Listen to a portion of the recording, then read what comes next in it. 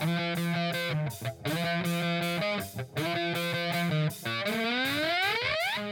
following podcast is scheduled for one fall with no time limit. Super hot fire! The greatest spectacle in podcast entertainment, Mr. Nestlemania. That was literally verbal diarrhea. I'm setting the bar awfully low. Titus O'Neil keeps running directly into that bar. Get him off my TV, get him off my TV. You make me very angry. The man who has a better IQ than you, the awe-inspiring JC. You should go work for WWE because you'd be so up far up Vince's butt. No. Oh, you are such a sucker. You You are. defend everything, all the bad moves they make. This is the Jobber Knocker Podcast. Ladies and gentlemen, welcome to the latest edition of the Jobber Knocker Podcast. As always, it's Nestlemania. Alongside for the ride is a man who, when he's down, he grabs somebody else's shoe and hits them in the face. JC. That was pretty good. I love the great thing about KO is ingenuity is always existing with whatever he's doing. That was certainly something that we will talk about this week. Look, there's a lot to talk about this week. We've got a lot to get to. We've got AEW, we've got NXT, New Year's Evil, as well as everything else. We've finally got some stuff going on here for the Royal Rumble. It's starting to shape up, so I'd like to see where you'd like to start there, JC. Many places, obviously. Shout out 20 years for the gold standard. Always in the shine, much like Mandy Rose. Both absolute studs. But I am not starting there, Nestlemania, because you know what? Some people go through life-changing things, like really hard, traumatic experiences that change them forever.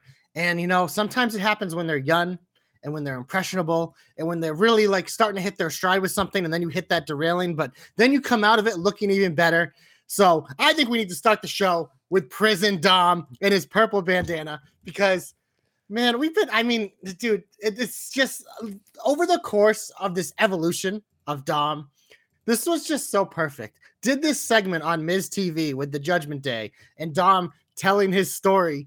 Was it super cheesy and corny? Yes, but that's why it worked, because it's this perfect blend of making Dom more of a badass, but also showing us that he's like a fake badass because he's still a little bitch boy. He's just now surrounded by a couple tough guys and mommy, and he acts all tough. And it's just good television.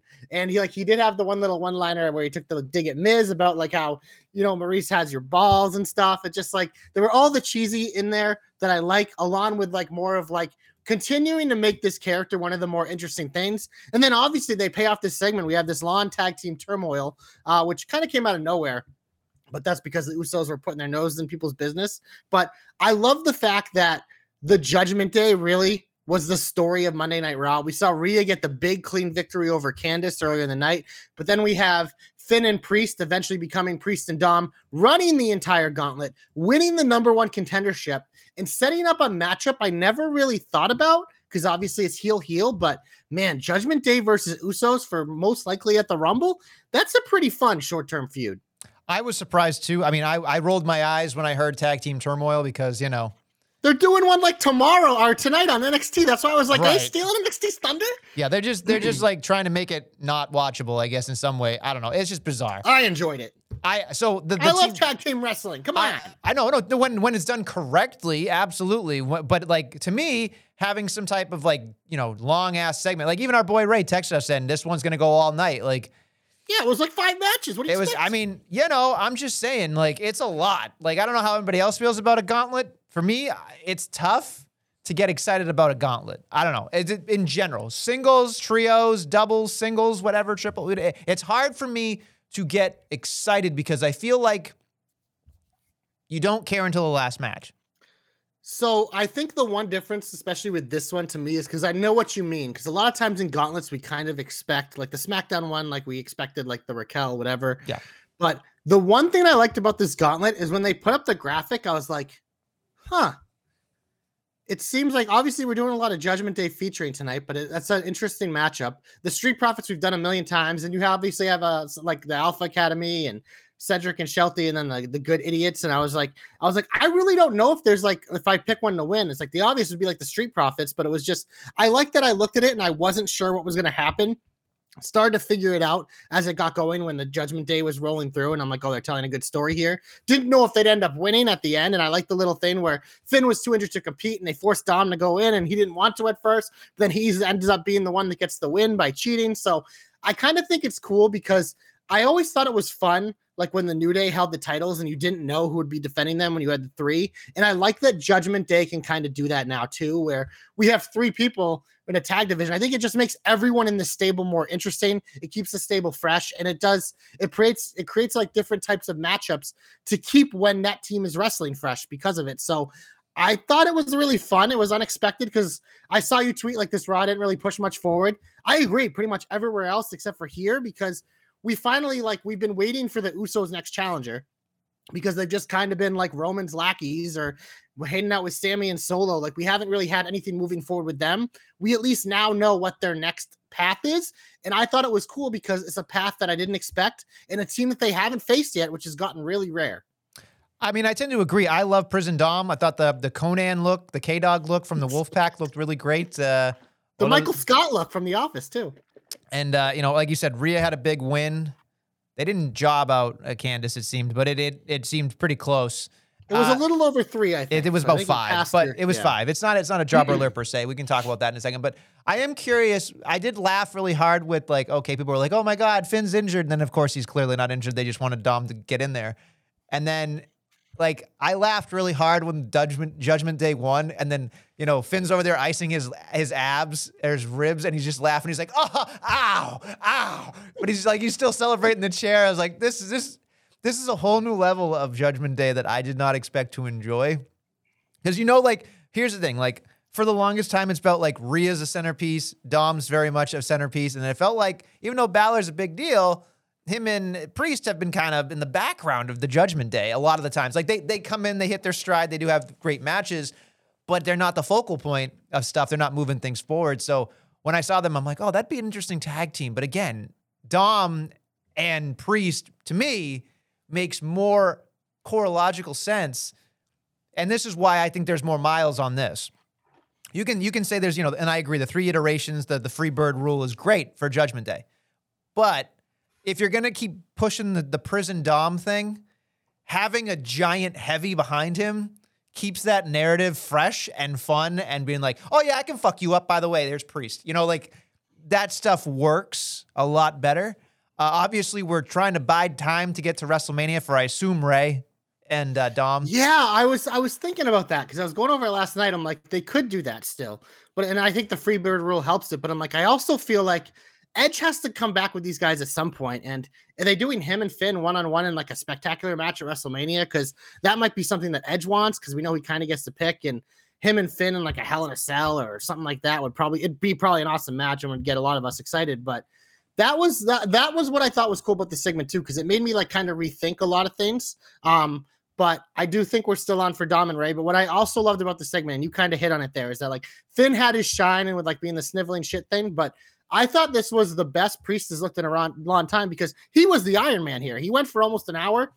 He wrestled in all these matches. He took a ton of the bumps. He dished out a lot of the punishment. Like, it kind of reminded us, like, this guy really was a workhorse for this company. And like, yes, he's been overshadowed in this faction, but as the Judgment Day continues to rise, as they like to say, pun intended, like, he's a guy that, like, when he has to, he can step to the forefront and do what needs to be done. But I do agree. I think Priest and Dom is my favorite version of the tag teams because I just love Finn and singles so much, but I just like that they can mix and match. So I think this is going to be really fun moving forward. One final point I want to make, because you had to have been tickled pink like I was at the end of Raw with the copyright. It's like, here's the Usos holding up, then all of a sudden it's just Martinez going,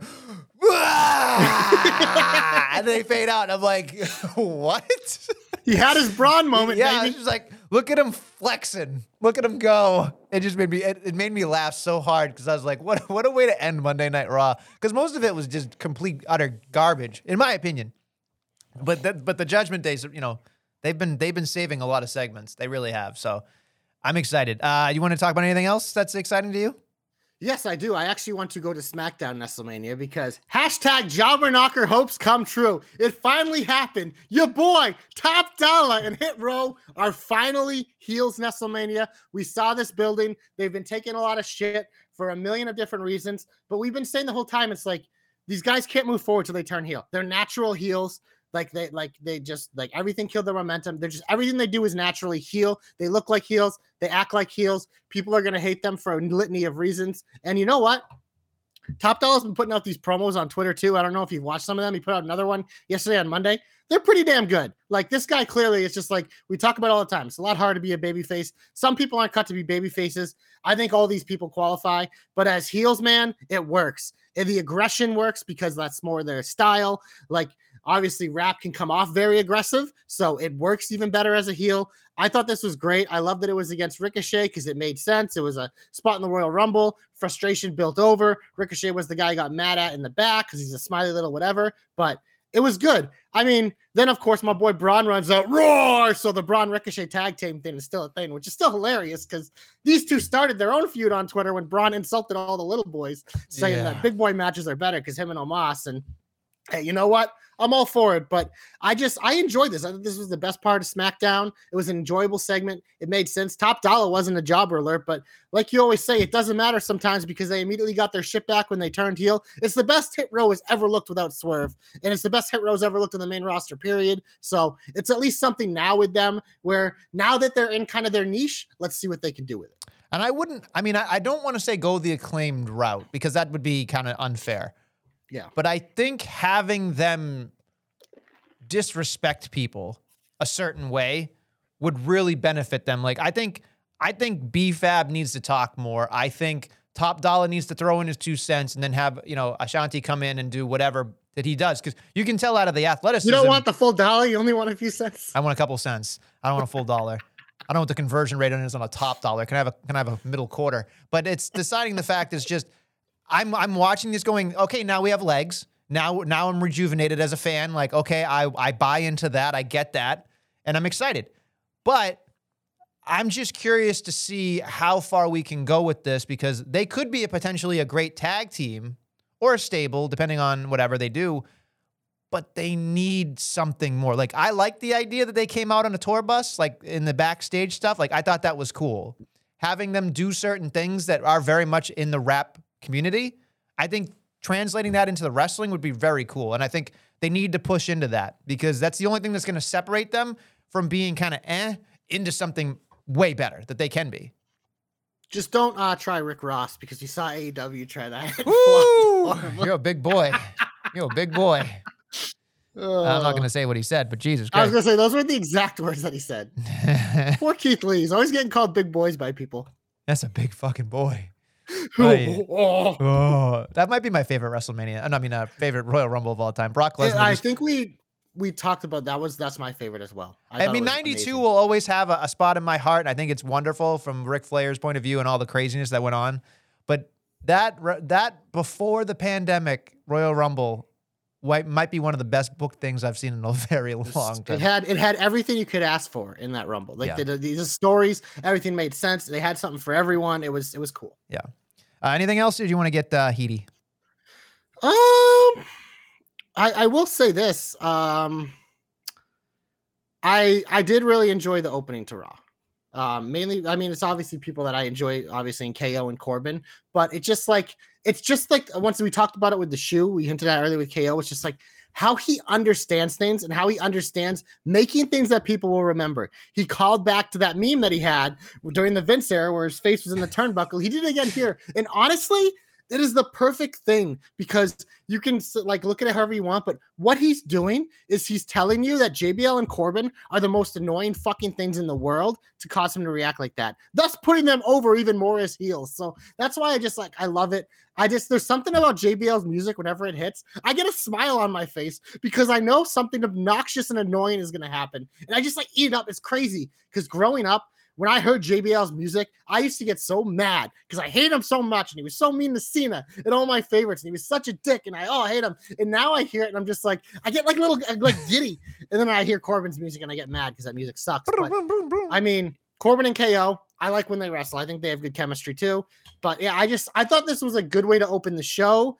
But it was obviously just kind of a filler week for KO because obviously Sammy and Roman weren't there. So the Bloodline came out, did all their Bloodline things, blah, blah, blah. But I thought it was a fun way to kind of pivot KO into doing something that wasn't a complete waste of time. And it wasn't necessarily Bloodline related.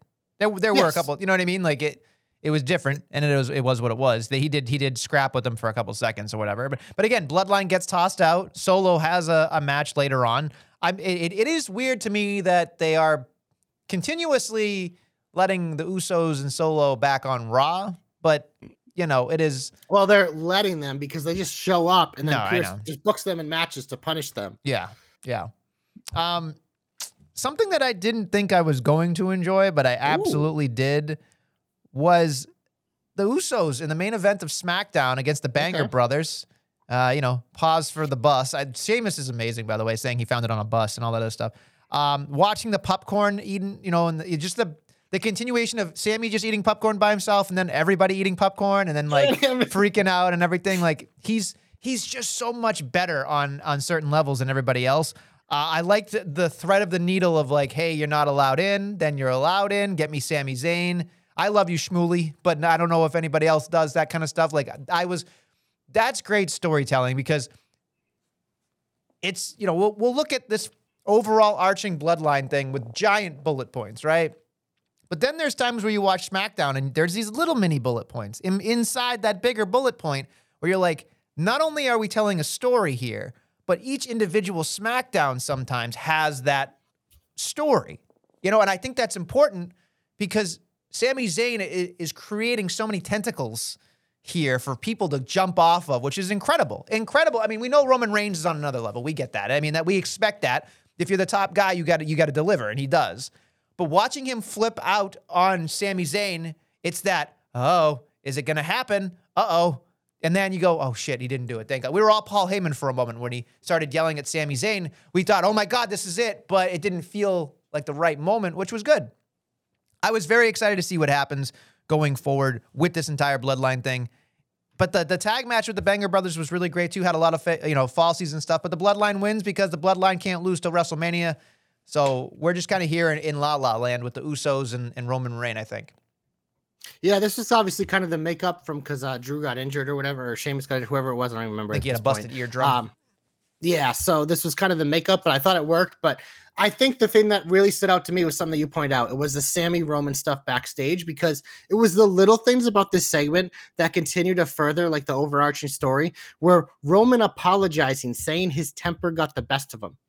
He never apologized to Jey Uso during that run and stuff like that. So I think it's these little things, like even though everyone's all aboard the Sammy train, I think it's just like these little things that they plant along the way of like whether it's special treatment or not special treatment or just like it's little breadcrumbs they're leaving for you to pick up and decide what to do with that, maybe they can touch on later, because I think that's something that we've seen in the Triple H era is that these little things that you think might not matter, they do pay off, even if it takes a little while. There was something else on Raw this week. I'm blanking on it currently, but that I remember I saw and I was like, oh my God, that's a callback to like a little while ago and, stuff. And so as we talk, it'll come up. But I think there's a lot of those things here. And obviously this being like their main story in WWE, the Bloodline stuff is that I'm looking for all these little check marks along the way. And I do think it's shine that we're getting Reigns and Owens at the Rumble, because I think that's the perfect type of Rumble match. We're always looking for just a good wrestling match. We've seen these guys have absolute banners in the past, and it's usually we know KO's not going to win, but we also know that like something's going to happen from this match,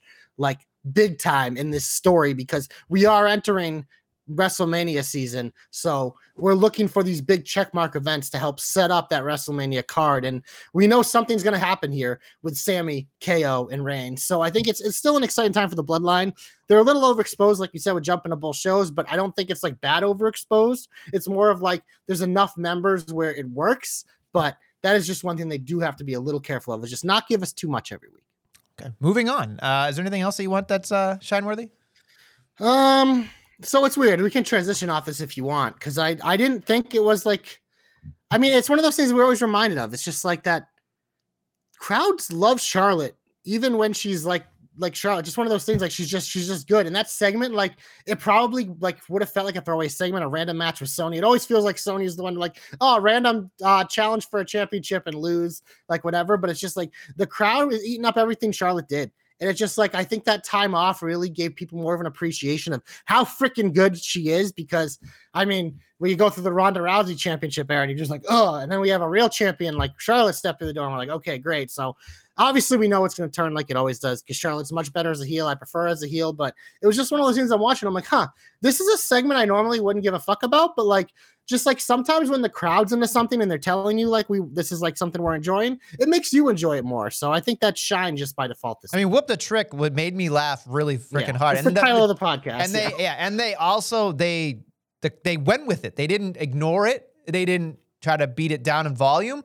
They weren't, oh, you think I'm a trick? You think, I'll show you, ring the fucking bell. And then it went off and it was great. That's the stuff that when you participate with a crowd like that and you give it back to them, now they're invested. They got to watch your stuff. So I think Sonya did a great job. I think that Charlotte did a great job going forward with it. And again, it's a breath of fresh air still because Charlotte's brand new in terms of being champion this time around. But the other thing I'm looking at is they're going to look at WrestleMania and they're going to look at Ronda Rousey and they're going to go, she needs to be in a marquee matchup.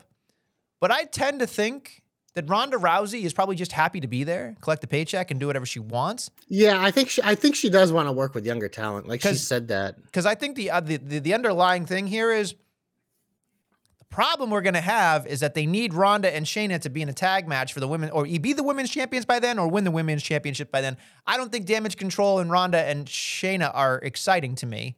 So having Ronda and Shayna already be champions against somebody maybe that's returning, God forbid they throw it's going to be a fatal four-way. Bella's out or something, or like fucking Natty and Beth or whatever. Like, well, I think it's Raquel. It's Raquel, but the problem is all her tag team parts keep getting hurt. Yeah. Like Raquel and Leah had the championships, but just it's like can we find a dominant partner for Raquel that works in a Shayna Ronda feud? I'm kind of beginning to think, because I think especially now that Triple H is in charge, we're going to see more women's matches in generals and maybe more women's singles matches beyond just the two titles. So if you're not doing Ronda Becky, if that's really not a thing, like I know the rumor's been out there about a Ronda Ripley or whatever, if she doesn't win the Rumble or something, that would, if they could build that story, that could be a singles match I'd be interested in, whether it was for a title or not. That's the direction they could go. But I do tend to agree with you. I think the Ronda Shayna tag team run, like it feels like the right time now because Damage Control is doing nothing with those things. So if like we can people can shit on Ronda all they want, but like she's the type of person like taking the tag titles, being a big name, like it just gives it more legs. And they don't really have anyone else to do that. We saw like Sasha and Naomi had great momentum there with the run because they're two names that people really liked and they kind of brought extra shine to those titles. And, you know, Dakota Kai and Io Sky are great, but it just, they have no one to feud with, first off, which is the biggest issue. But the second issue is it's just like, these titles have been so like up and down, mostly down. I think this is a thing where you can use Ronda's star power to really empower these titles and like maybe actually build a division. Because we get some of these tag teams where I'm like, oh, that's a cool tag team, but then they just kind of like disappear and they when like their momentum. Like Tegan and Liv, like you convinced me that's a fun tag team if you put some time behind it. But instead, it was like, oh, they're friends. Title shot. Done with it. You know what I mean? So, and obviously right now we're in the Rumble season, so everyone's focused on that. But I do think it is a way to kind of restore your women's tag team division a little bit. Because look, at NXT does a great job with the women's tag team titles for the most part. Like there's always contenders for it, and there's a couple teams that like feel like teams, and it's just there's ways to build it. And I think Ronda and Shayna would be like the perfect team to kind of bring that balance and kind of bring that WrestleMania shine to something like that. So I do agree. I don't know if that's actually what they're going to do though. I tend to think you're right, but the other thing that crossed my mind while you were talking was, I know it's probably not going to happen because she's the front runner at this point to win the Royal Rumble, but I would love to see Shayna Baszler, Ronda Rousey versus Raquel and, drumroll please, Rhea Ripley, because they're best friends too. Ooh. And I think that would be a physical match. That's where you get into the shit where it can get interesting. You know what I mean? I just don't know how you make them TV friends right now because like Rhea and Raquel's characters are like polar opposites. Right. They're North and South Pole at this point, but it's just, it's hard. But I think that eventually, because they're friends, you have to at least acknowledge that they could, in theory, do something very cool together. And I think Raquel's more of a natural heel, but I think like she's just been received well as a babyface on like the main roster. So I think they just run with that for now. But yeah, no, it is interesting, but I do want to ask you this here because I think maybe every week leading up until we make predictions, I think we should say, if you had to pick the two Rumble winners right now, who would they be? For the women, it's Ripley. I don't think I'm going to change my pick, especially since they had the Candice backstage thing about everybody focusing on the Royal Rumble, and then she just kind of crept out as she said something about the Royal Rumble. I think the focus is there. I think Ripley versus Belair seems to be what I would think at this point would be going on at WrestleMania. I don't know about the other side of that coin on SmackDown. For the men, I mean, Cody's got those packages, so you would think that Cody's the guy. Everybody yelled at me when I said Brett Luger finished 93 with the Rock and Cody. But you could do Cody and Seth if that makes our boy Dom more excited about what I said. I feel like it's not Seth though. If they're gonna do that, it's Cody and Drew.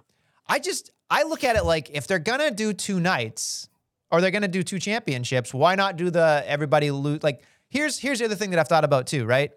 Everybody thinks that The Rock is gonna be in the Royal Rumble. I don't necessarily believe he doesn't need to be. That's what I'm thinking. Here's gonna be the first tell, right? Well, the first tell was that on YouTube they re-released The Rock's return from 2011. So something's happening, right? It's in LA. Like it makes sense. It makes sense. It makes sense. It's injected into his veins. He's just going to do it. I fully believe in some way, shape, or form, he's doing something. But what I would say is the other tell is going to be when we're watching the Royal Rumble, if the men's and women's Royal Rumble, like one of them doesn't close and it's Roman and KO, then it's going to be just like Money in the Bank with Cena. It's going to be him raising that championship and then if you submit, and the place will fucking erupt. I don't think they need to do that now, though. I think they could do that at Elimination Chamber or on a SmackDown or you know what I mean? But just whatever the middle pay-per-view is. Here's something you need to also keep in mind, something that you may not have thought about. The Rock is actually not well received in Canada. They hate him in Canada. That's why I don't think you need to. I You don't don't think he's even going need to to be do an it elimination there. chamber. Yeah, I don't even I honestly if you want to do a Rock, obviously they're going to want the poster. Yeah. But it's hard because Roman's going to be defending that title in Canada. We assume against Sami Zayn. That's what we're all assuming at this point. So it's just like you can obviously have the Rumble winner because Cody can challenge whoever. If like Cody wins the Rumble, he can challenge whoever he wants at WrestleMania. It doesn't matter if it's Roman or whatever. Even though we know it's going to be Roman, you don't have to make that match completely meaningless elimination chamber because he's the Rumble winner. So it's but it's also hard because if they were going to do a Roman Rock main event, how do you not advertise that before whenever that pay-per-view is? Was it February pay-per-view? Yeah, so I guess you still have more time, but we know how they are, how early they like to get those, which granted this year, it hasn't mattered with ticket sales. Those things are flying off the shelves anyways, which is a far cry from what was happening last year. So yeah, it's definitely a tough call. I agree with you on the men's. I think it's Cody. I think it makes sense. And I think that the packages have been fun because it's given us that little bit of behind the scenes, because it's so hard nowadays to just have the complete surprise where it just comes out of nowhere. That doesn't exist anymore with the internet. Because even that Edge one, we all had a feeling it was going to happen, but then it happens and it was still fucking cool as hell. So I think them just preparing us for Cody again is smart because, people are excited for that run. The women's one, though, I think you hit on it. It's a lot harder to think about because Ripley seems to be a woman that has momentum for it, but it's just I still feel like Charlotte Bianca is a match that they'd want to do. It's just they're both the champions right now, so it's how do you do that? Unless if it's Rousey wins it back at the Rumble, Charlotte enters the Rumble and wins it. That's kind of the way I kind of view now is Charlotte winning the Rumble to challenge Bianca, but it's just because it's if not, it's if it's not Ripley, it has to be Charlotte or Becky or someone you know what I mean? I can't imagine anyone else. I don't want Charlotte or Becky winning the Royal Rumble because I feel like it's redundant at this point. It feels like and even Ronda, it's redundant. You have so many top people, that's fine. Belair would have been nice, but she won the Royal Rumble too. So I feel like Rhea Ripley's the next person in that logical pecking order that makes sense to win, and she's been doing great stuff. But as we've always seen, the Rumble isn't necessarily because I feel like we've gotten to this day before. It's not always necessarily setting up the next big star. If you look at a lot of the Rumbles, it's someone who already was established. It's the rare cases where you get the Del Rios or the Sheamuses. Sure. So that's why it's I think Rhea makes a lot of sense. And I agree. I think she's definitely one of the heavy favorites, if not the favorites. But I just have a feeling we're getting some swerves coming in the women's divisions across both of them. So I think we might get a surprise, whether it's Charlotte or Becky or Bianca or someone winning the actual Rumble. I also feel like they're setting up this random Becky versus Damage Control thing. It's going to be a 6-woman tag. We already had the Becky Bailey match. It's why is this still going? I just don't care. I mean, I wouldn't mind Bailey winning, I guess, if she broke away from Damage Control, but... She won't. That's the thing. If she wins, it'll be with Damage Control, but it's I don't know. It's a wet She's fart. already faced Bianca 1,000 times. And right. I mean, Bailey and Charlotte, they haven't done in a while, but I don't know. I don't know. You got to do much more bang for your buck, I guess, is the way you're going to look at Royal Rumble. But again, you're excited because you're starting to, anticipate things and ask questions. No, Rumble's the best. It's the best. That gets you more rejuvenated back into, everything. Something else. Are we still in the shine? I can't even remember. No, I said we can transition to the Heat, and then we never did. Okay, get him off my TV, get him off my TV, get him off my TV. There's a lot I want to talk about, but I'm just going to try to piss through a bunch of random stuff.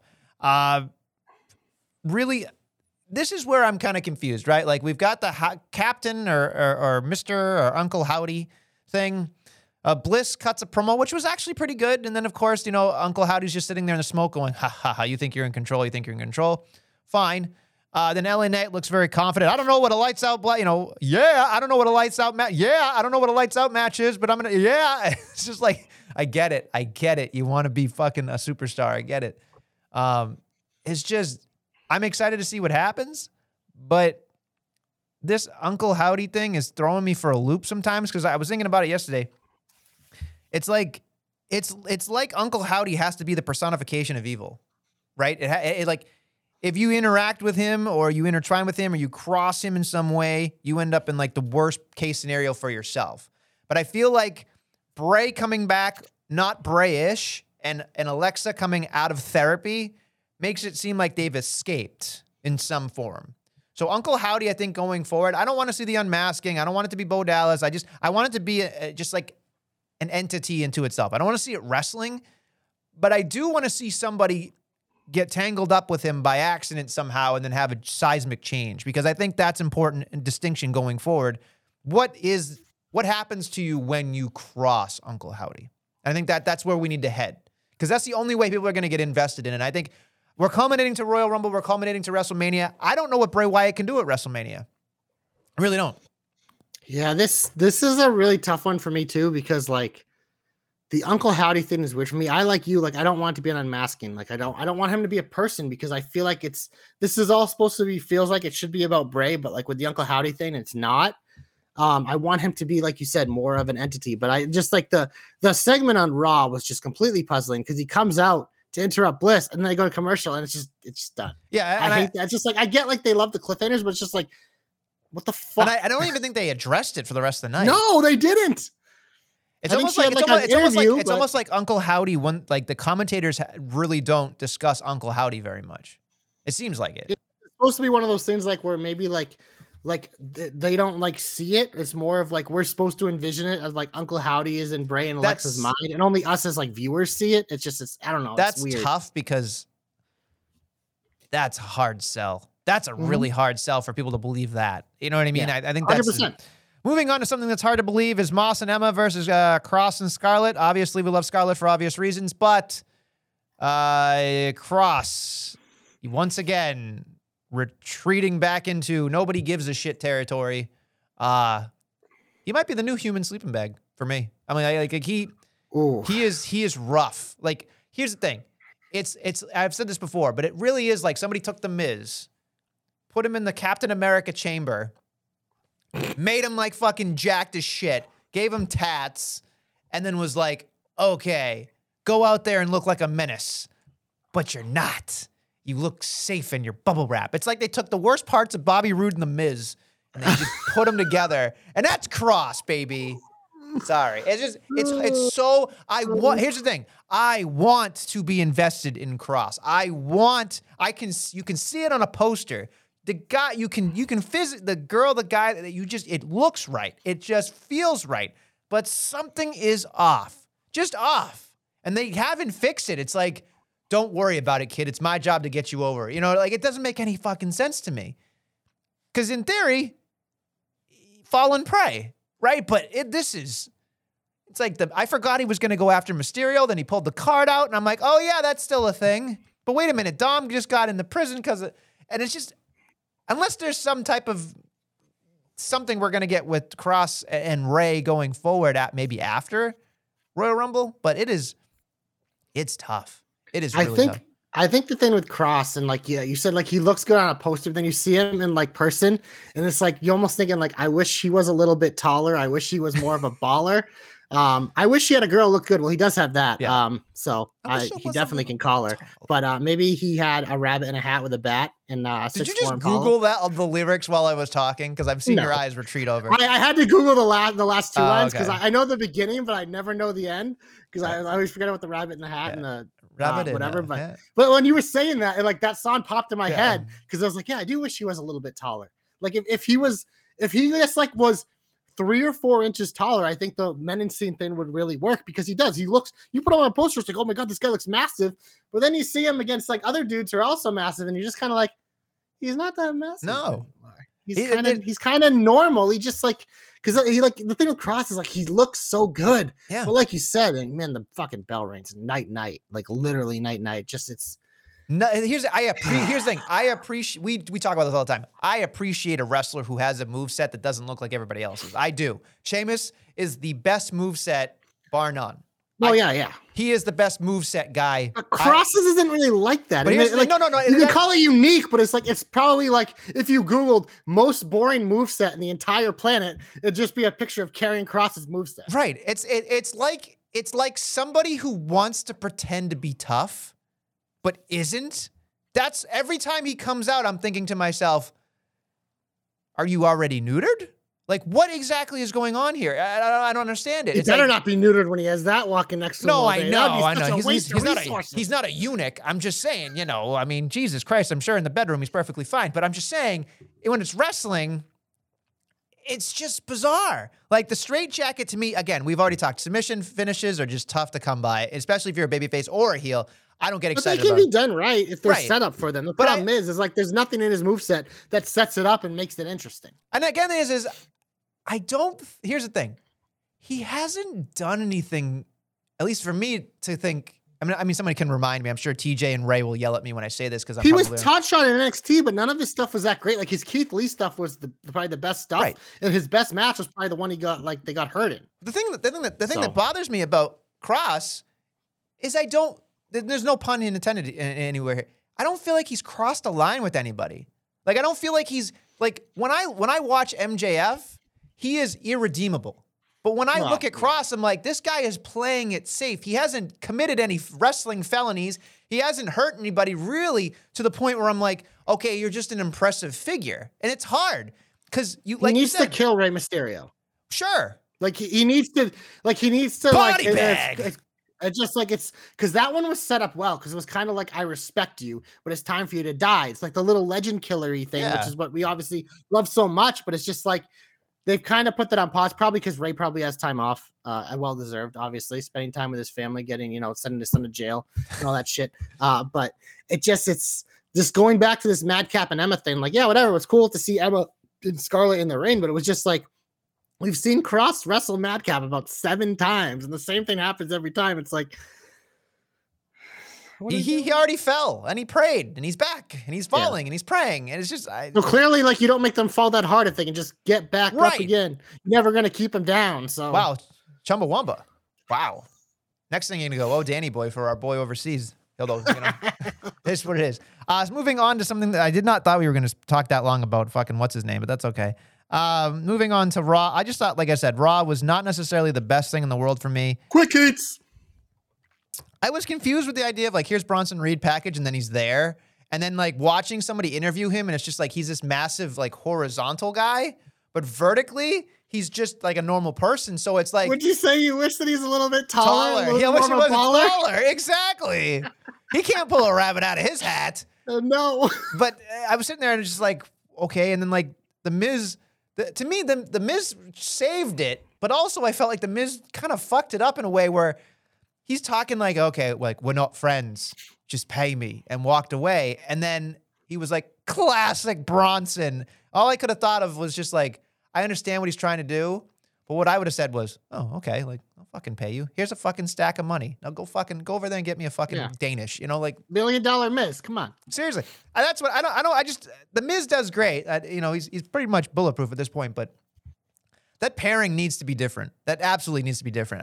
I'm not necessarily in love with the idea of it, so I'm not. I think what sucks with the Miz stuff is that like him and Ciampa was starting to get really good before the injury, like really good, like really interesting. The matching outfits, like it just like it was getting really good, and then obviously it ended because of the circumstances. And they did the Loomis storyline, which we were confused about at first, but it turned out to be really good. But now it's like, okay, who's the next new guy that we can try to have to rub some of the Miz stuff onto him? And it's just like, this one's probably gonna take a little more finessing from Triple H and company to make me buy in. Finesse is a hard word. I don't know if they're going to do that. Michin had a match with Bailey. We talked about sort of, kind of, nobody cares. It seems like anything Michin, anything Bailey is just tough. It's fucking tough. It's not interesting. It's really, really bad. We didn't talk about Theory and the knee promo. I'll be ready for the Rumble, the crowd chanting. That's the other thing, too. I forget where they were last night, but they were not. They were in Alabama, I believe. They were not on Monday. JBL was making a lot of Alabama jokes. They were not into, like, the fact that they piped in stuff for the entrances, I was just thinking to myself, well, that's just bizarre.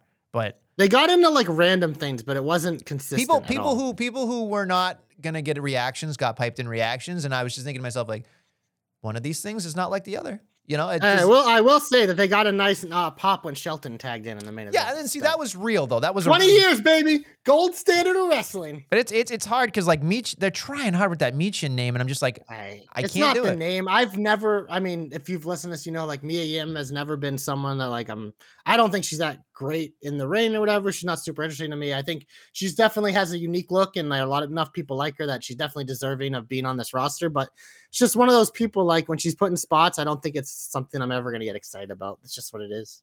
I could talk about more things, but I think it's time to just cleanse that palate. Let's get hopeful. Glorious. Well, you're my only hope, Nestle. Would you like to go first? Would you like to go first? You want me to go first? I think you're prepared more than I am. I am. Wow. Typical Nestle. New year, same Nestle. Never prepared in the hope. I actually am prepared today. All right, blow my mind and my socks off. Let's go. Yeah, mine is for Wednesday on Dynamite. It is match 7 in the best of 7 between Death Triangle and the Elite. Finally, this shit is ending. It's a Muerte match, or whatever the hell they call it, which means it's probably gonna be really fun. I got so much fatigue with these guys, but my hope is that Death Triangle wins the best of 7, but not for the reasons that you think. I finally did get around to the Omega Ospreay match after we recorded last week.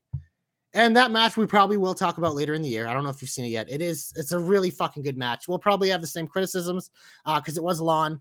It felt like a Johnny Gargano match, is like we like to call them, where I could have eliminated a lot of the beginning. It would have been fine, but it was a really cool story. There was physicality.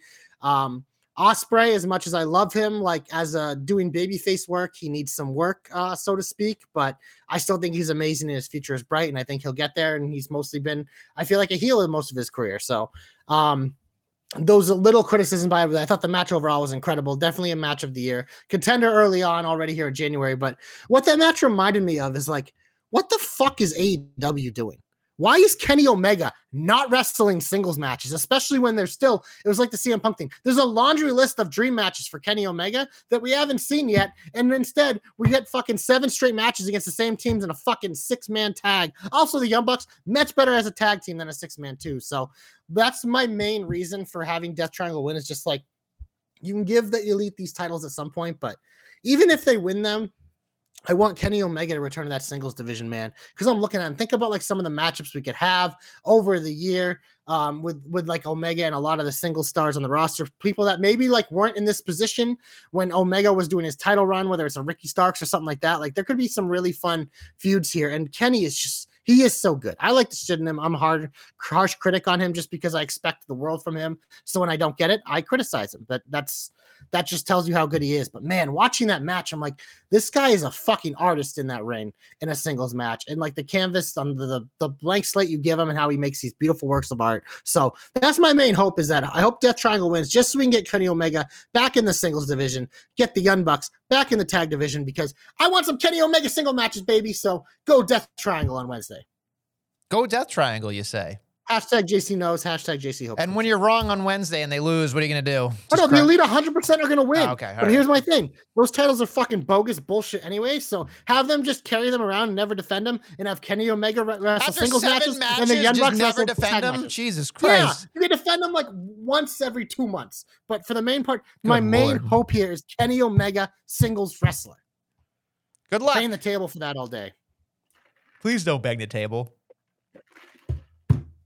You know better. You work in production. Bang the bus, bitch. Bangers bus, not the bang bus, Yeah, or the casting couch. My comeback. Sorry, my hope. Excuse me. My hope is I was actually excited for this when I saw it. Lacey Evans' package this week, where she was a weapon. Like they actually made her look like a weapon. if they had negated all the terrible major pain stuff they had done a couple weeks ago with her running through the muck with her fucking makeup on and old shit, they had just started with this fucking thing, I would have been way more on the bandwagon for her. I think this was the first time I watched it and I went, why wasn't this the fucking thing the whole time? I think that's exactly what I said. Because then it was like, and your new weapon, your new objective is the Cobra Clutch. And I went, let's fucking go. Now the next step is we need Sarge. We need Sergeant Slaughter to come back. But here's the thing. Baby. Here's the thing. Sergeant Slaughter, obviously universally loved. It's going to be hard to put somebody that's universally loved with Lacey Evans. I think Lacey Evans is not a good babyface. She's just not. That's why she needs Sergeant Slaughter to be one. But Sergeant Slaughter can definitely help her. But the thing is she can't fucking talk. Like, she can, but don't. You know what I mean? Like, the only thing I could think of was, when he was an Iraqi sympathizer at WrestleMania 7, and he was a big fucking deal heel. You could maybe do something like that, but I don't see her turning on the Marine Corps background. So my thought was, you get the Cobra Clutch in there, you get Sergeant Slaughter, you make her the best you can with that entire thing. But going forward, what I would love to see is having her, she's not going to win a championship, right? But she's definitely somebody that you can put in a tag team. And having her, they can pluck somebody out of, obscurity if they want. But her with Sergeant Slaughter, and they could try to, there's got to be somebody else with a Marine Corps background that's screaming at me right now. But like, or the Adonis. No, a woman. I'm saying a woman's tag team. I know. Here. I'm just giving you veterans off the top of my head. I'm just saying, I think that's the way to go because Lacey Evans by herself is Lacey Evans. But having Sergeant Slaughter with Lacey Evans is great. Having another one would be even better because I think that's where Lacey Evans' ceilings can be right now because it's so cluttered at the top for that championship. Unless they have a middle card kind of championship that they unveil. Lacey Evans needs a tag partner. Lacey Evans needs somebody interesting that can take the heat off of her. And I don't know if enough Sergeant Slaughter can, but that's where my head's at. Sergeant Slaughter is a manager, get her a tag team partner, and maybe we can get excited about something. That's all. The only time I was ever excited for Lacey in a tag team was when they teased her and Charlotte because like that look worked. Like with the Tea Party and shit, like that would have worked, but that obviously isn't gonna. I don't know. Lacey in the tag division doesn't really do much for me. I think there's nothing going on in the tag division. I do think she's a future women's champion, just obviously not anytime soon because we got to get back to the level that she was at before she got injured. Like when she was feuding with Becky Lynch and that thing with the Corbin team and the Putting Corbin Seth at the end of days, like that. That was like peak Lacey. Like she was ready for a championship at that point, but obviously. That was a long time ago, and a lot of things have happened since then, and a lot of more people have come in since then. So there's definitely some work, but I could definitely, she's someone who could win Money in the Bank and become champion from that easily. I think she's a contender for that type of thing. But I don't think, like you said, I don't think we're anywhere close to that, especially going into WrestleMania season. So there is a way they got to figure it out. Maybe it is a tag team. I don't know who the hell you put with her. I'm sure I'll go through the roster while you're talking for a very long time and try to figure it out, but it has crossed my mind that she might need a tag partner. She might. Because the tag division we might have to look at the NXT roster because on the main roster, I don't think there's anyone that I can see with her. That makes sense. It's going to be tough. It's going to be real tough. All right, let's get hopeful. I'm sorry. Let's get you comeback. Excuse me. You and your hope comebacks, dyslexia lately. I flip when I flop. So my comeback is going to not Gold Standard, whose shirt I'm wearing. I could have worn the other one, but it is actually going to Bobby Lashley, which does eventually lead me into the Hurt Business. But I popped big, much like the crowd did. This is one of those few moments on Raw where the crowd went nuts. It's like they tried this thing of trying to make Lashley a heel, and the crowd was just like, no, we're going to cheer Bobby Lashley anyway. So they figured out, like, you know what? People want the Hurt Business. They can act like heels and like still be babyface and be whatever. Like we're gonna tease it. Obviously, he came out and he just kind of walked by Seth, but then he went after Theory because he hasn't had Theory and Lashley have to do their one-on-one thing. Probably all these guys are going to be in the Rumble together. They're probably Raw's top contenders because there's no world title on Raw, so the U.S. title is de facto the only male title there. These are the three guys who have been circulating around it for a reason. It was good to see Lashley back. Good to see that he still looks like a badass. Still over like Rover, but the big thing was we kind of hinted at off the top. Him talking with MVP backstage, we find out that MVP is the reason he got reinstated, which means that they're mending fences here, and he dropped the Hurt line and the business line. He said he also talked to Shelton and Cedric, who then were featured in the main event as part of the Gauntlet as a tag team. So that got me excited. No signs of Omos here, so I'm curious if like maybe he gets repackaged or sent somewhere else to do something else, or if they use him here, like hashtag JC's hopes come true, and have him just be another extension of the Hurt Business, because I think this is a fun faction. So we'll see where it goes, especially because I don't need to ever see MVP wrestle again. So he could be the fourth wrestler in the stable. But all this got me excited. So it was perfect for my comeback. I didn't realize Lashley has been gone a month. It's like crazy. It's like, holy crap, it has been a month, but he's a stud. The Hurt Business is awesome together. That got me excited. So Bobby Lashley, you get my comeback this week, good sir. They really laid it on thick with that promo. So I was, Yeah. I mean, they're anticipating it. If I don't ever see a Bloodline versus Hurt Business thing, I think I'll hurt my brain. Like it just seems like there's too many logical things there, but whatever. It's beside Judgment Day, Hurt Business, and Bloodline. Yeah. Yeah, it has to happen at some point. I don't Like a know. triple threat chamber, that'd be Sami dope. We Zayn- obviously know that's not happening. Sami but- Zayn interacting with Dom in the Rumble would be really funny. Like that to me is gonna be like that's up there for one of my hopes. I'm still Done with anyone in the Rumble is going to Yeah. be so good. I mean, just the things you could come up with were just hysterical. I kind of think dark horse wise that Dom might actually end up like Jerry Lawlering it and hiding underneath the apron for the entire fucking thing. Just cause it'd be funny. Dude, it's the amount of heat that kid gets just by existing. Yeah. Like everything he does is just like there were so many things you can do within the Rumble to like put over baby faces just by having Dom exist. Yeah. So it's exciting. My comeback goes to somebody I didn't think I was going to give it to, but it hurt my feelings almost. Dolph Ziggler. I'm going to give it to he's here to show the world, yet he hasn't been on my television for a very long time. So, I mean, except for NXT, which if you haven't watched NXT, then he really wasn't in your world for a very long time. And then there was this backstage segment that like was a head scratcher for me, where it was like Ali comes out of nowhere and it's like, hey. This was the callback I was referencing earlier, actually, where they said like, because he cost Ali the title like a month ago, and I was glad. I'm like, oh, they called back to that. Yeah. So it is odd to me. He's like, and I'm sorry for that, but it's not about you right now. And I'm like, we could be a really good tag team. And he's like, maybe so, but not right now. And I went, how many fucking times are you going to put Dolph Ziggler in a goddamn fucking tag team? Yeah, he'll make it work. Yeah, we'll probably talk about how great it is on this program. But this guy is so fucking good at his job. He's almost too good. And that's why he's saddled where he is. When I was watching this match with Solo, all I could think about was he is fucking working his ass off right now. Always. And it's just like he doesn't know any better. He just does what he does better than anybody else.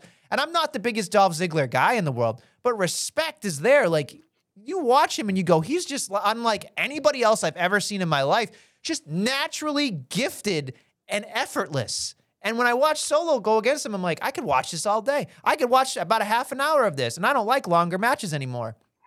But it bothered me that Dolph Ziggler is going to be relegated to another fucking tag team. Another. And we haven't even really talked about this. Bobby Roode had surgery. He'll probably come back at some point. So then they'll get shoehorned into that again. Like, I didn't hate that tag team. Though. The Dirty Dogs are the fine. Dirty Dogs. I just miss Glorious, honestly. I just think that's Yeah. great. I mean, he was all entrance. If anyone could bring it back, it's Triple H. Maybe that's a Rumble hope right there. Right, yeah. It's hard to fathom in 2023 that Dolph Ziggler can't find something to do. Like, I don't know. It's hard. It's really, really hard. And I get it. He's probably the guy that has to work with all the new guys, and I understand that. But to me, and this isn't no slight to Mustafa Ali, because I think he's incredible too. Mustafa Ali might be one of the most smooth people in the ring I have ever seen. He's just smooth. And he's really, really talented. But I look at that and I go, he's not going to be able to help him. Like Dolph Ziggler can't help Ali be less Ali-like. It's just not happening. It's just not happening for me. I think them feuding would be better for me than a Right. tag team. And that we could be getting both, who knows? But I will say this, it's like, because, Dolph Ziggler is obviously someone who always looks like, man, he should be used more. But I will say this about him. If you look at the salaries for wrestler, he's one of the top paid guys in WWE because the company knows what they have in him. They know the tool belt that Dolph Ziggler possesses. So even at the times where they're sparingly using him or whatever, they know he is the ultimate. Like if you Google plug and play, it's Dolph Ziggler. We've seen it over the years. So it's at least good to know that, like, even if we feel like he's misused the majority of the time, they at least compensate him well for it, man, because it does. If you look at the list, it is surprising to see his name there. But I mean, he's been there forever. He's been doing it at a high level forever. And like you said, his match with Solo just showcased it's like, no matter what, if he hasn't been on TV for like a week, a month, freaking 6 months, he comes out and he still puts on an absolute banger every time and makes his opponent look better than they've ever looked. So And that's the hard part is when you are so good at that, they don't need you all the time. Well, yeah, exactly. They use you, and when they do use you, like it's to make other people look great. Right. It's like him and Ricochet, those type of guys. Like they're always going to kind of get put in those roles because they're great at making other people look amazing. Paducah. I just can't do it. Can't fucking do it with him. All right, it's time for the big old finish.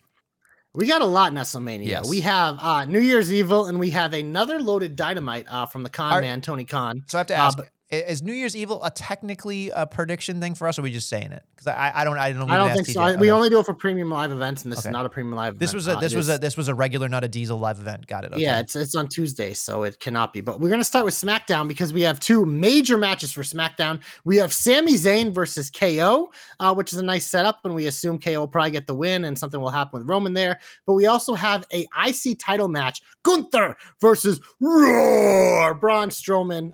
So obviously, this is probably the biggest challenge to date for Gunther, but I would suspect he retains, and I wouldn't be surprised if Hit Row got themselves involved here after what Braun did last week. But either way, I think they're two mega matches that I'm excited for. I think both have to have some type of chicanery. There has to be. Oh, yeah.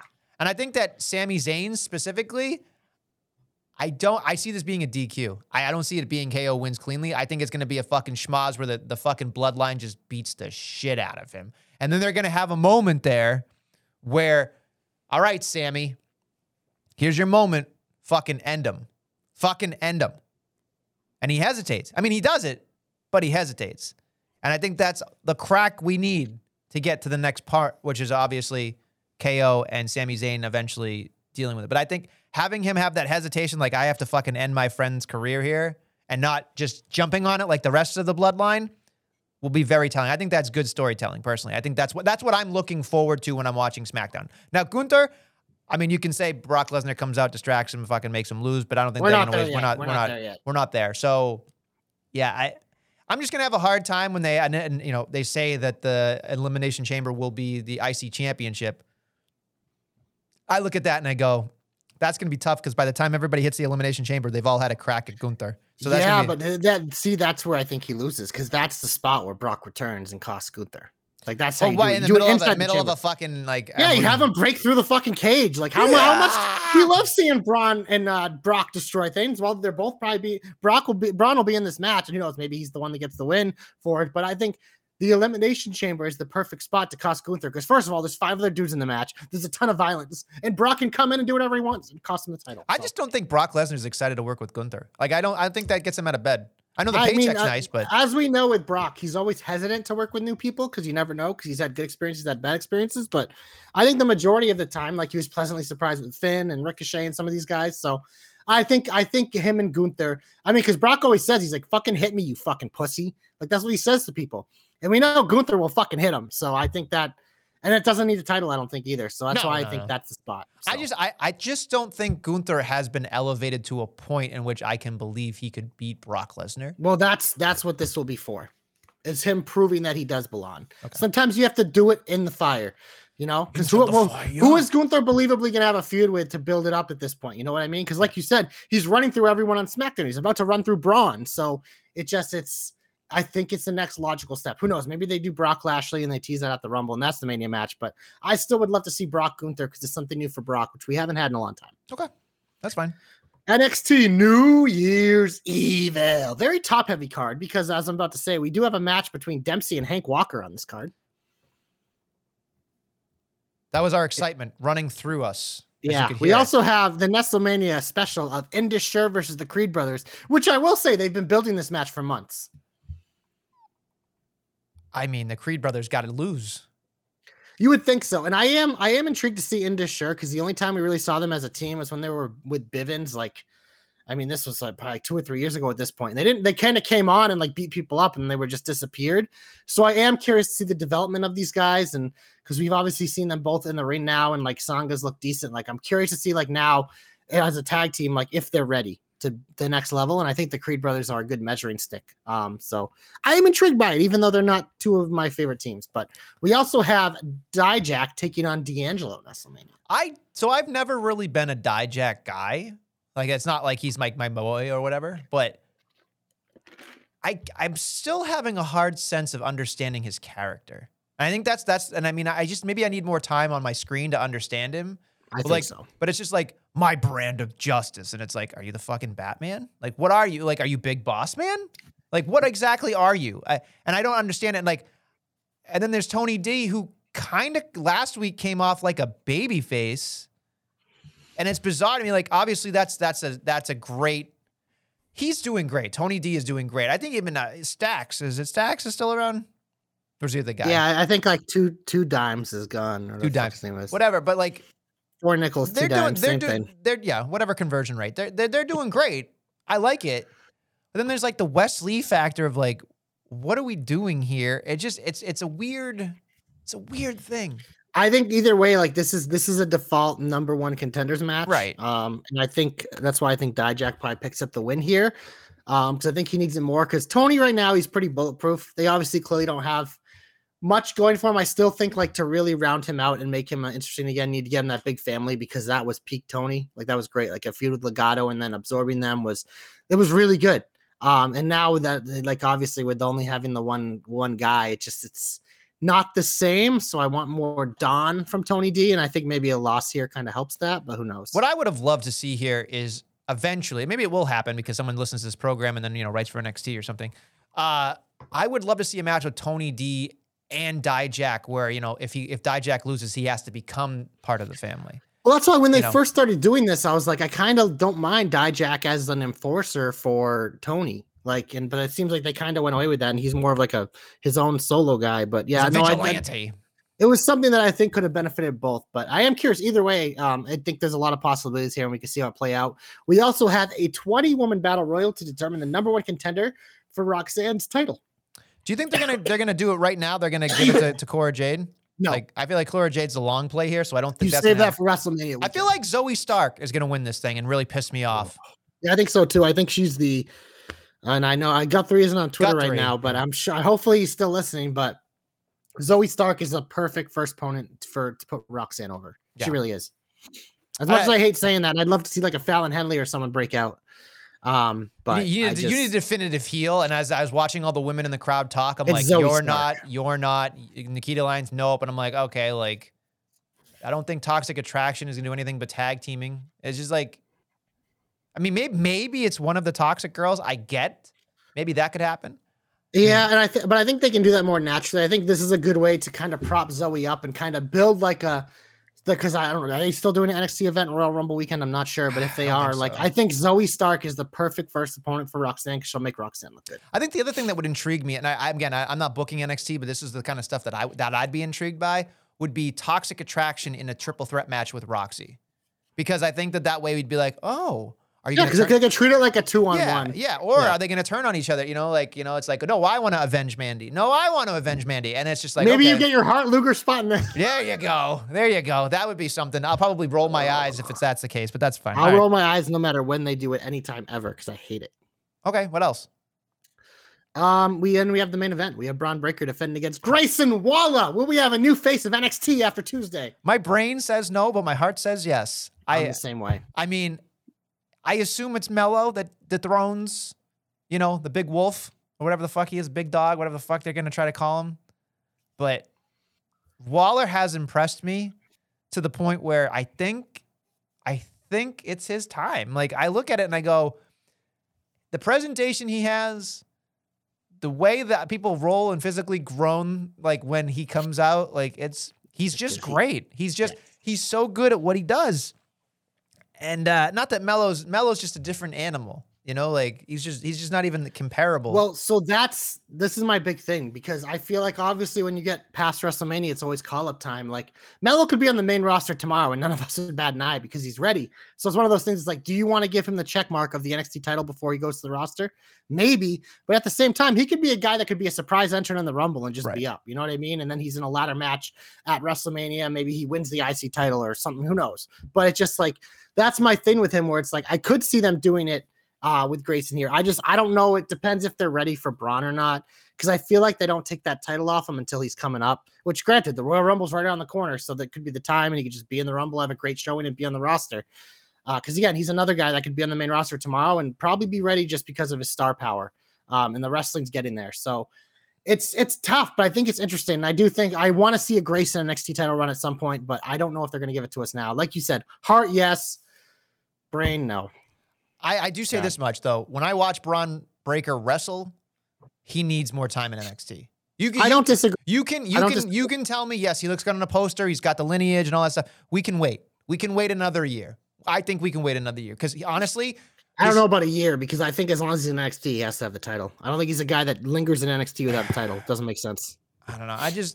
I when I watch him, I'm like, his footwork needs, his timing's a little off. Like, you know, he's starting from scratch. He needs more time to get, like, you can't, if you put him up now between Royal Rumble and WrestleMania, he's going to get lost in the shuffle. He's not going to matter. If it's night after Mania, that's fine. I'll deal with that. But I look at him and I think he would really benefit from more veterans coming down to help him than him going up. I just think you're going to put the kid at a disadvantage. I don't disagree, but we've already seen that, and I think you're at the point now whereas the more this run continues, the more of a chance you have people turning on him because they're just sick of it. So I think it's a tough spot. I still think after WrestleMania, like you said, is more optimal than now, but I find it hard to believe that he's not going to be in the Rumble because I feel like that's a good appetizer for it. So it's just whether he'll have the title or not. But WrestleMania, we have to get to Wednesday to an absolutely loaded AEW Dynamite. We have the payoff match between Jon Moxley and Adam Hangman Page. I like this. I think this has I do too. I'm excited. This is one of we joke about not having good stories. This is a pay-per-view level match. This is a good match that this should either be the opener or the end. That's it. Now, if you put Saraya with her mystery partner, that's no longer her mystery partner, Tony Storm. That's middle of the show. Middle of the show now. This and the best of 7 are beginning to round. I would think that you start off hot with the fucking ladder match. That's just me. You start off incredibly hot because people are going to be more in tuned at 8 o'clock to turn and look for shit. But later on, they're going to go to bed. This one, you look and you go, what the fuck is this? Boom, you got me.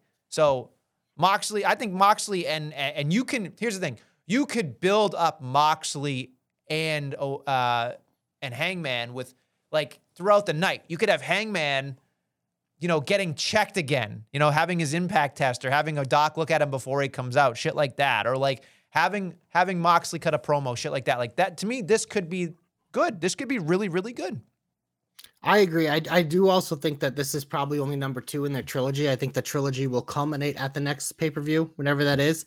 But I do think Moxley gets another win here tonight because I think the story here is Hangman keeps coming up short, whether it's selling an injury again or whatever, or he's not fully whatever, or him like maybe getting too much out of his comfort zone and playing into Moxley's hand. This has very much like a vibe of like Moxley's going to be dominant until Hangman can finally climb over the Moxley mountain because that's been kind of like the one guy he hasn't been able to get past. So that's fair. Very fair. We also have on this card, we have Hook and Jungle Boy taking on Lee Moriarty and the worst name in AEW, Big Bill. Big Bill, Buffalo Bill. Fuck. If Hook suplexes Big Bill, I'm for it. If it doesn't happen, I'm not for it. Jungle Boy and Hook is something I didn't expect. It's fun though, right? It's all right. Like, yeah, it's a fun little feud. Yeah, it's a fun little D-list feud. I just look at it like, okay, we're in LA. They want to pull out all the stops they can possibly do. So I'm for it. And the thing is Hook has to win, right? Oh yeah, Hook and Jungle Boy have to win. Yeah. Whoa. Maybe we get a Christian Luchasaurus return too. You know, who knows? Who knows? But we also have on this card, we have Bryan Danielson versus the guy's name I'm not even going to try to say because it always sounds like I say take a shit up. Yeah. Well, they want him to be a big star. So clearly this will have a lot of fucking back and forth. Can I just go on my soapbox for like 2 seconds? I know we got to get out of here. Okay. You know what really fucking bothers me? Is everybody sitting there being like, oh, AEW's doing great. And like, yeah, the storytelling to me is not great at all. I don't think the storytelling. Some of it has gotten better though, I think. Some of it has. Some of it absolutely has. But the one thing that people cannot sell me on, and I refuse to believe that you can sell me on this. Bryan Danielson versus MJF should be enough. That's it. But the fact that they're making him run through hoops is tough enough because they've already done that before. I get it. It's stupid, but whatever. But then they blow their load saying, oh, and if I win, I'm picking the stipulation. Instead of making us wait and wait and wait, they blew their load and they told us what it was.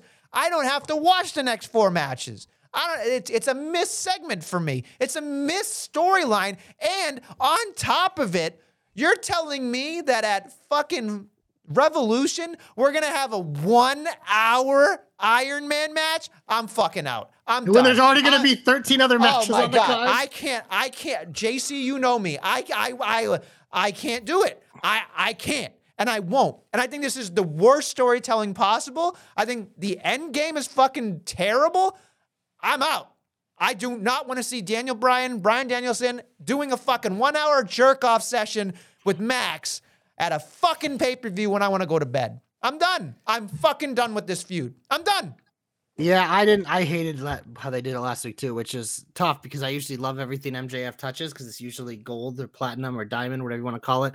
Yeah, no, this ain't it. And it's like you said, it's like Bryan Danielson is the perfect first person to go over. He'll make him look great, but the way they did this feud and now the fact that it's fucking an Iron Man, it's like I rolled my eyes hard. So yeah, no, I agree, and it sucks. And it's like, no, it's funny because they've completely kind of like dropped the rankings for the most part. But in this scenario, they're like, oh, we have to make sure Bryan Danielson actually gets to ranking number 1, so he's got to run through Takeshita and all these other guys. It's like. To me, this is the worst storytelling I've seen so far. It's pretty bad. It's not great, but I mean, they've had a lot of bad ones there. This is bad. We also have, like we said, the best of 7, Elite versus Death Triangle. I'm assuming you think the Elite are going to win in the Muerte match. Be Elite. That's what Nestle says. But then we have the Saraya and Tony Storm versus Britt Baker, DMD, and the AEW Women's Champion, Jamie Hayter, in a tag team match, playa. The killer and the pillar. Yep. As the church I says. actually really like that line. I do Britt's too. still so good. Yeah, she's on the mic. She's great. I just think in the ring she's the shits. But that's just me. She's better than she used to. She's better than the rest of most of the roster. Let's put it that way. She's still head and shoulders ahead of the roster, so she's still above average. But she's not the superstar they portray her to be, in my opinion. But her other things that she brings to the table are better than anyone else. So she's still one of their top stars. And I mean, I don't like. Here's the thing. I'm just so over Toni Storm. She's boring until she turns heel or does something interesting character wise. I don't give a fuck. Jamie Hayter's a better version of her, better champion than her. Blah blah blah. But it's one of those things. Obviously, the big question with this match is like, who doesn't give a fuck? Like, it's probably would be what would happen potentially after the match if someone shows up or not. I don't know if anything like that's gonna happen. So, do you think that the Shida Toni Storm thing is to get us off the scent of it? Like, no, I think it's. I would love. I mean, I got excited for that because I'm like, I would love Shida to turn heel and beat the fuck out of both these women. I mean, that's where it's headed. I get that. Shida Saraya at the next pay-per-view makes a lot of sense. But I think when I looked at it, I went, why wouldn't Mercedes Moné just be like there? And I know she's probably not, and that's fine. But I can be Shida beating up Toni Storm before the fucking match. Then she's got nobody. Yeah. You know what I mean? 100%. No, they could do that. Then Mercedes Moné comes in. The only issue with Mercedes Moné being her tag team partner is she debuted as a heel and has come off of a heel, and Saraya is a big baby face right now. So just putting her here, like that's weird. Again, AEW doesn't always make sense, so they probably wouldn't care. But I don't know. I don't think it's going to happen. I have no inside information. I don't know if this is the spot. Maybe there's someone else who returns. I don't think Statlander's ready, but maybe I think this could be a spot where maybe something else happens that isn't Mercedes Moné. Whatever. Either way, it's a tag team match. Who cares? We do have 2 matches for Rampage on WrestleMania. You thought we were done. Fuck. We have Kingston and Ortiz versus the House of Black. Give me House of Black because I just don't care about Kingston and Ortiz as a team. They're teasing Ortiz joining the House of Black, which I just don't care. But then we also have the match I'm actually more excited for, and that is TJ versus Ruby and Willow in a street fight. Did you see Tay Conti's promo where she's like, yeah, street fight is my natural habitat. Yeah. I can't. I know you'll love it. You'll tell me it's great. That's fine. That's all I need to know. I mean, I love TJ, so I think they're fun. And I love Anna Jay and Tay Conti, so. Nonsense. Anything on Rampage is nonsense to me, so that's it. It is, but here's the thing. Whenever they put Orange Cassidy in the main event, it's good because he's great, and you get the interview with Mark where he steals his line and Mark gets mad. But besides that, Rampage is mostly trash. I will say that last week, Battle of the Belts was a lot of fun, and Jade Cargill's best match by far ever against Sky Blue. Absolutely great match, so kudos to her. Continuing to improve. Match of the year. There it is. Well, maybe AEW Women's Match of the Year. All right. Are you good? Are we good to go? Yeah, I'm done. All right, great. Well, thank you for listening to this Jobber Knocker. We'll be back next week with more Jobber Knockery. Grayson Waller Effect champion?